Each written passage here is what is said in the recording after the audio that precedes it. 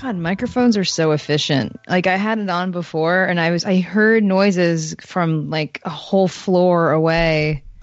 Even like opening a bag of something. Oh, they share? I'm I hungry. didn't hear you. Share. What? Share. Share what? Oh, the singer-songwriter Cher. Gypsies, tramps, and thieves, people from the town, they... Oh, he left.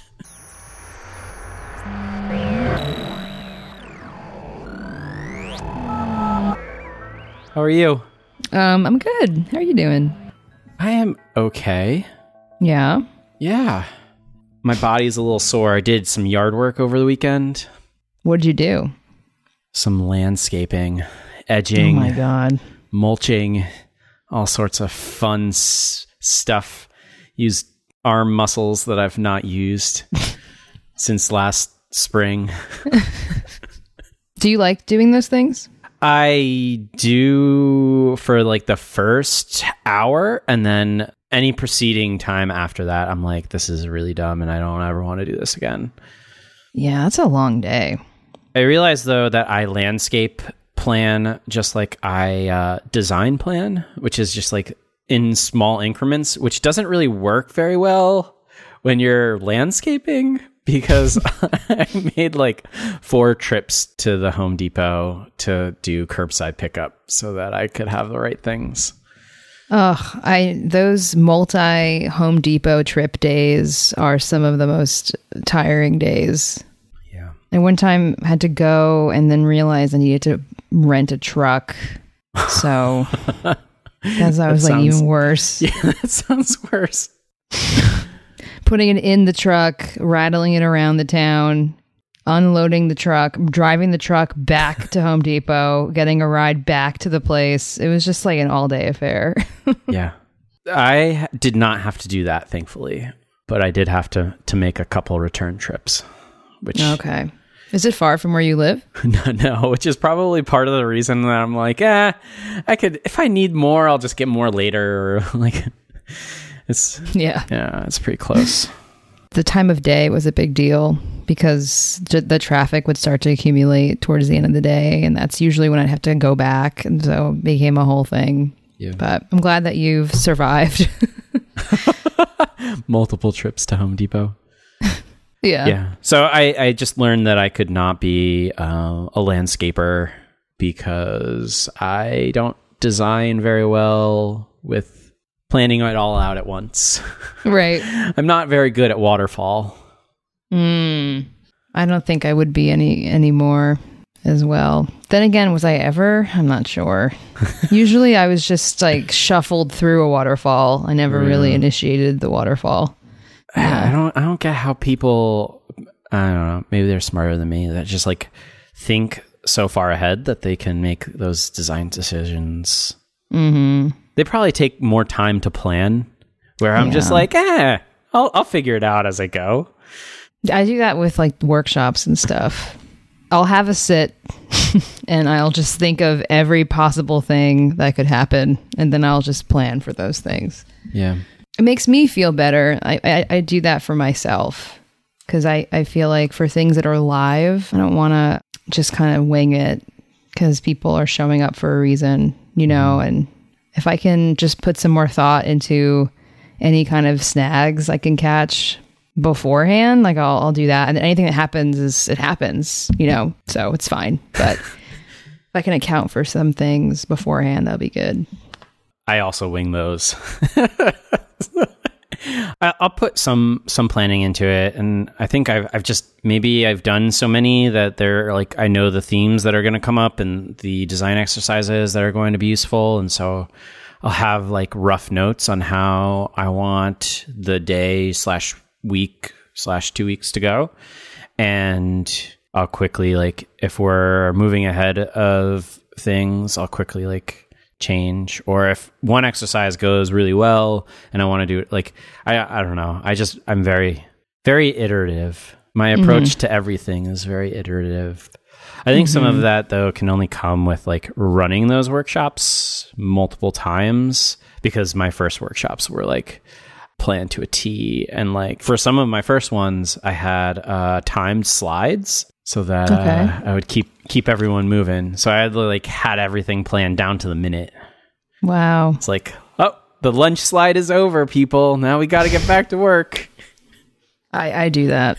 I do that. Again, it's just for me, knowing that it's probably going to deviate, but I just like to prepare as much as I can beforehand. So if something goes wrong or if something goes right, you can easily pivot and it'll be fine. Like planning that big 70-person workshop we did with our former client. The stakes are higher when you have 70 people joining. So I imagine, I think we talked about how I would approach that when you were asking for feedback. Mm-hmm. And it was definitely different than how I would approach a 5-person design sprint. Oh, for sure. Oh, yeah, those I don't plan. We also have done them so many times that it's easy to kind of go with the group and see what happens. But we had our workshop, our Lightning Design Jam workshop, which we'll include in the show notes, the recording of it. But that was really fun. And that took some planning just because we did something different where we ran through an exercise with the product team on HBR. And we ran through our Lightning Design Jam with them, which is a really interesting one-size-fits-all exercise that can solve any problem with any amount of people. Intriguing, right?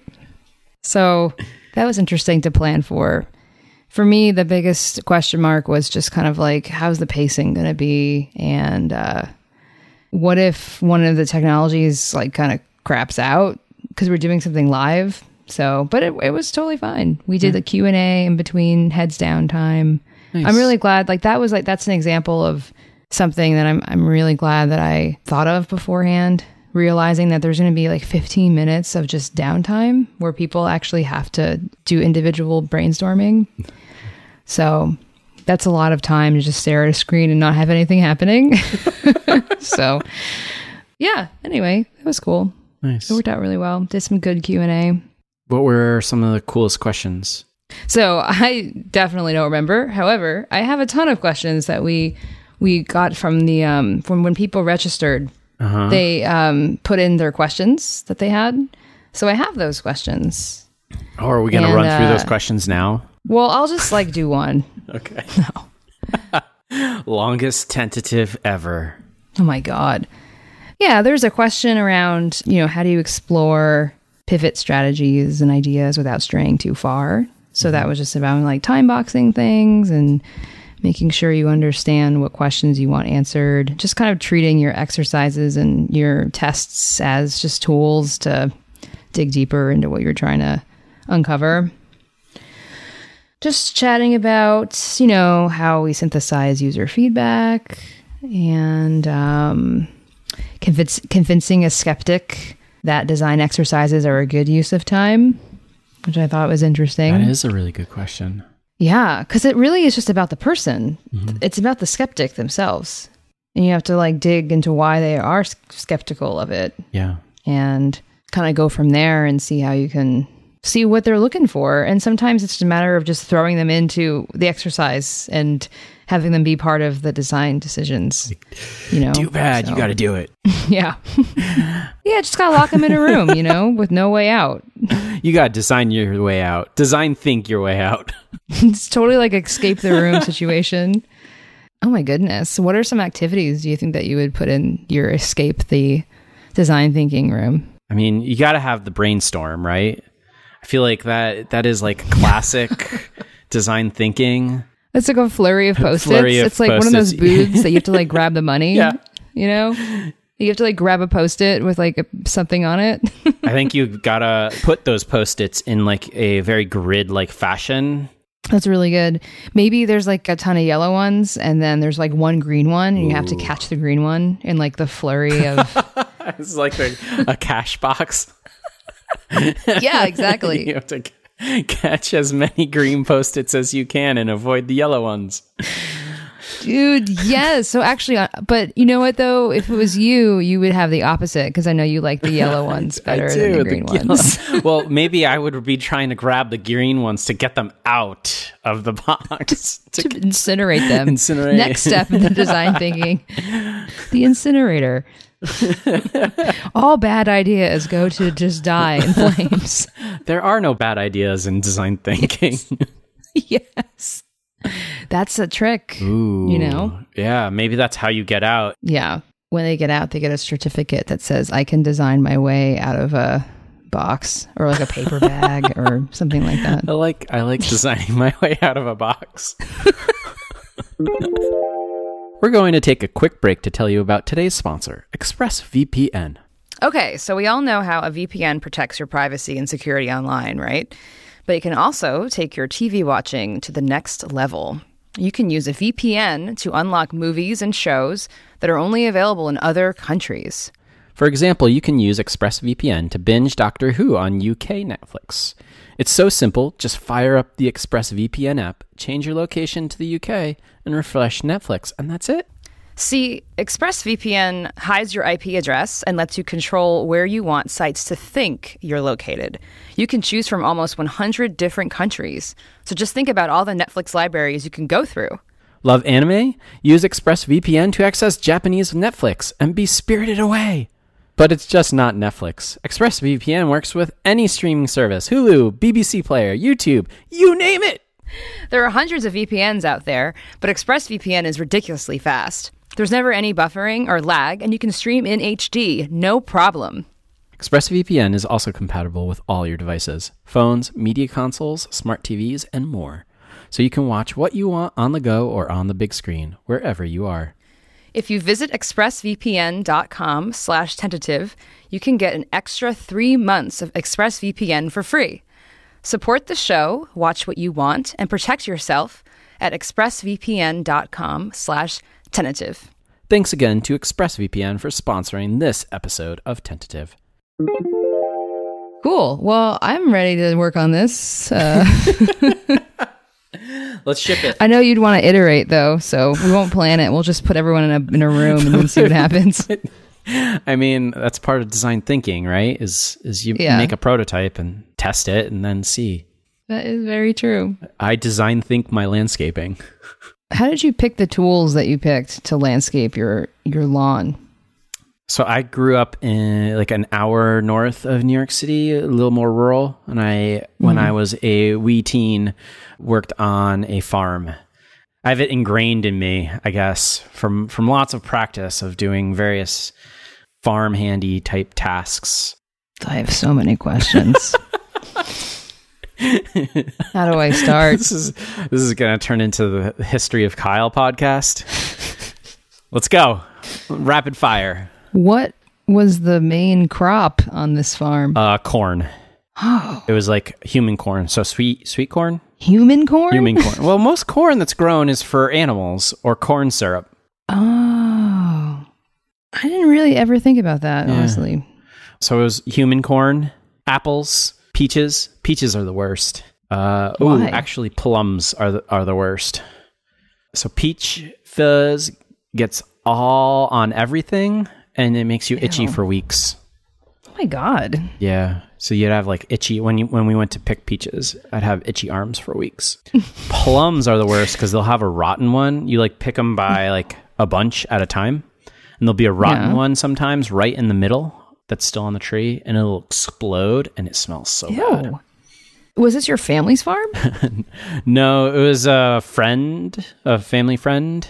Wow. It was pretty good summer work, though.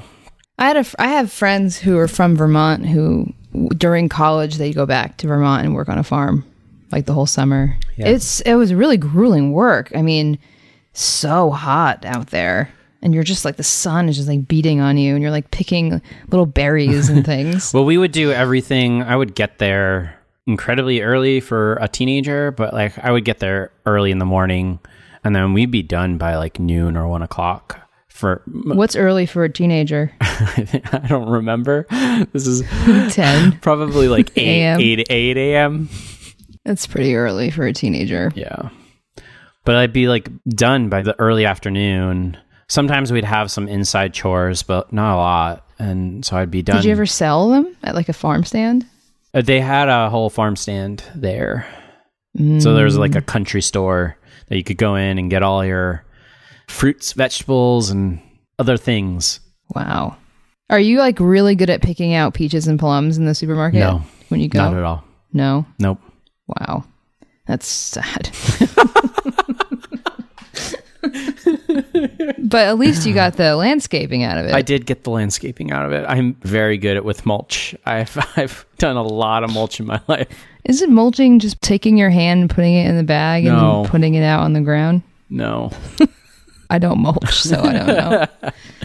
I've also built fences. I've built patios. So all sorts of like random, painted a lot of things. You mean just in your life or like during that time as well? During that time. In the summer? During that time. Oh, wow. Yeah. I, at the time, didn't realize how good life skills they were teaching me. It's come in handy. Yeah, man. I feel that with like being a cashier. How does being a cashier come in handy? Because I also did that. Oh my goodness, are you kidding? You have to deal with people who don't think that you're a real person like all the time. I was never a waitress, you know? And the opportunity just never kind of came up, or like I was more of the retail, like that. Those are my jobs. So clothing, art store, stuff like that.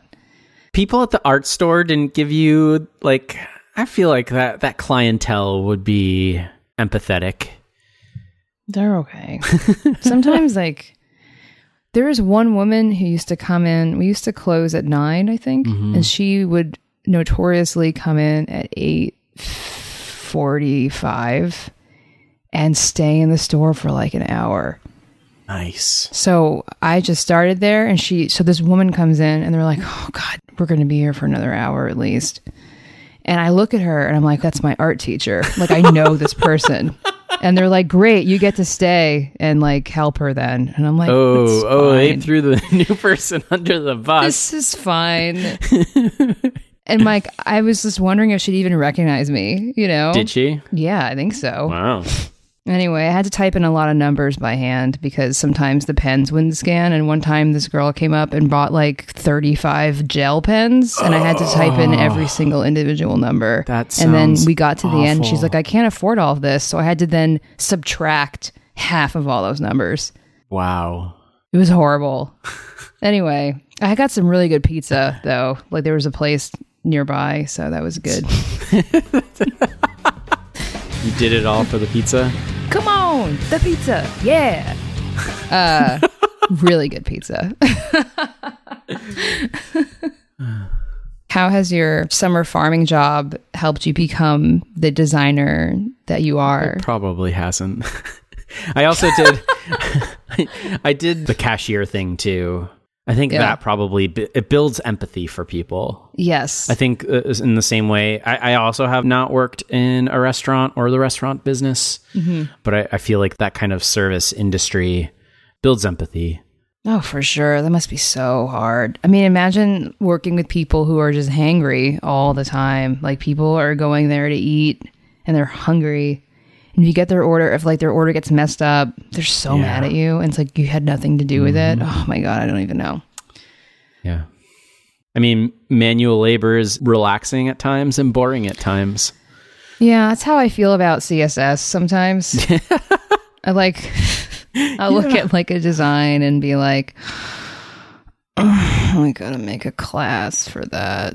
And like I look at the design and like I'll know exactly what I need to do, but it's just a matter of typing it all out. And I'm like, I don't want to type this. Yeah.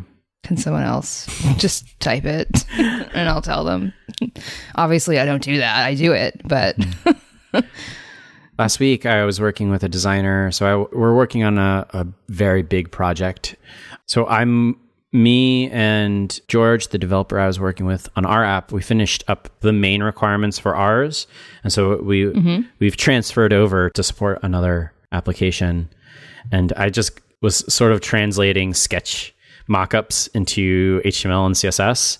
And it was sort of like cathartic for me at the time because it was like brainless. I was like, okay, does this match this? Okay, it does. Cool. Let's ship this. I didn't have to like really understand any of the interactions or why things were going on the page. I just did what I was told. And as in the same way, like when you're told like, oh, you got to dig this ditch or like put all this mulch over there. Sometimes it's like, it's pretty cathartic. And sometimes when you get that kind of assignment, you're like, wow, this has no thinking, no thought process involved. And I'm like really in that mode where I want to like be thoughtful. Oh yeah. I do really like being told, just kind of do something. Sometimes it's nice to take out some of the thought process within it. I remember I had a job, one of my earliest jobs. I did a lot of oddball things, and sometimes I had to like do a lot of image prep in Photoshop. So like images were just pretty much you crop them to the dimensions that you need them to be. So I had to do a lot of that stuff, I remember. And then one day I discovered batch editing in Photoshop, and it just Photoshop actions. It was like when man discovered fire. It was like or the wheel. I'm like, wow, this frees up my brain to do so many other things that just don't involve me cropping an image like 30 times. Yeah. I remember my first job was actually for a retail place. We had an action that cropped images for, I forget how many different sizes. And this was before, this was, I want to say like 10 years before responsive design. So it would resize all of the images for all of the various different like index pages or show pages, detail pages. God, yes. So I pull up like 100 images at once, and this thing would just run through. It would do one and then close it and then go on to the next one.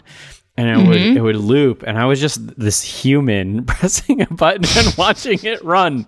This is such a waste of time.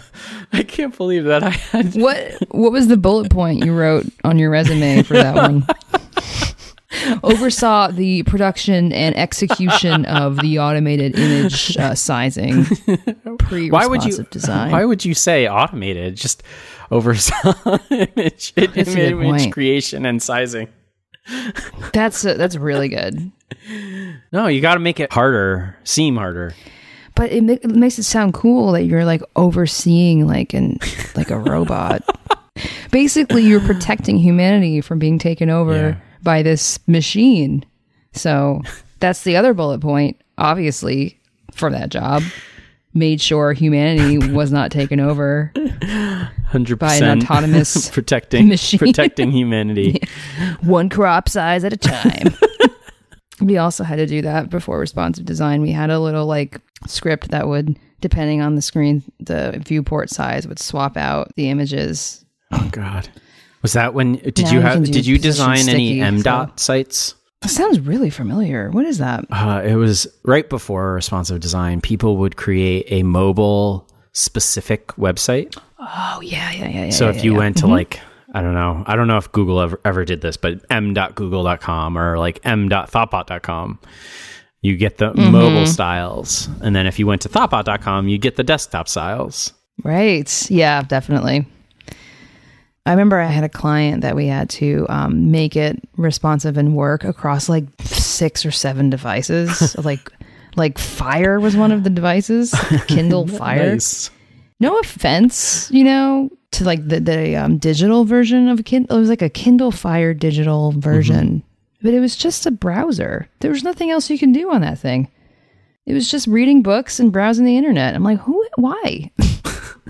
They have a lot more now, but they're a lot cheaper than an iPad. I bet. I haven't seen one. I mean, that was the only time I ever really interacted with one. And that was, oh my God, it was so long ago. I have also never interacted with a blue screen Kindle. I only have my e-ink Kindle. Yeah, I have that too. Mine's so old that half the buttons don't work. So it's like such an adventure. And I could just get a new one. So you have one with buttons? Yeah, I do. Wow. Yeah. The move forward on the right side doesn't work anymore. Oh no. It's okay. I like it. I like this device and I want it to go away, but they stopped updating it. So once the buttons go, I have to, it's gone. Gotta upgrade. I think I got the first touchscreen one, Whoa. but it's still pretty old. Well, I think our theme this week has been nostalgia. Nostalgia. Because we're trapped inside. Because we're trapped in a box we can't design think our way out of. Should we wrap this up? I think we've jumped sharks. You can check out our show notes at tentative.fm. You can email us your favorite teenager job at hosts@tentative.fm. You can tweet at us how you plan for your workshops.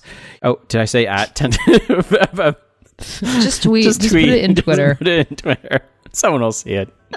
We'll find it. We're searching there. Yeah, constantly. In iTunes, give us 5 stars, and then tell us in your review, write about what your ideas are for some stages. The design thinking box. Oh, yeah. I like that. Give us your ideas in iTunes. We need some ideas, and iTunes is our project management software. iTunes is our base camp, so if you can start a thread in iTunes so people are like, what is this mess? Please do that. All right. This was amazing, nice as always. Highlight of the week, and it just started. So it's okay, all downhill from here. Bye. This podcast was brought to you by Thoughtbot. Thoughtbot is your expert design and development partner. Let's make your product and team a success.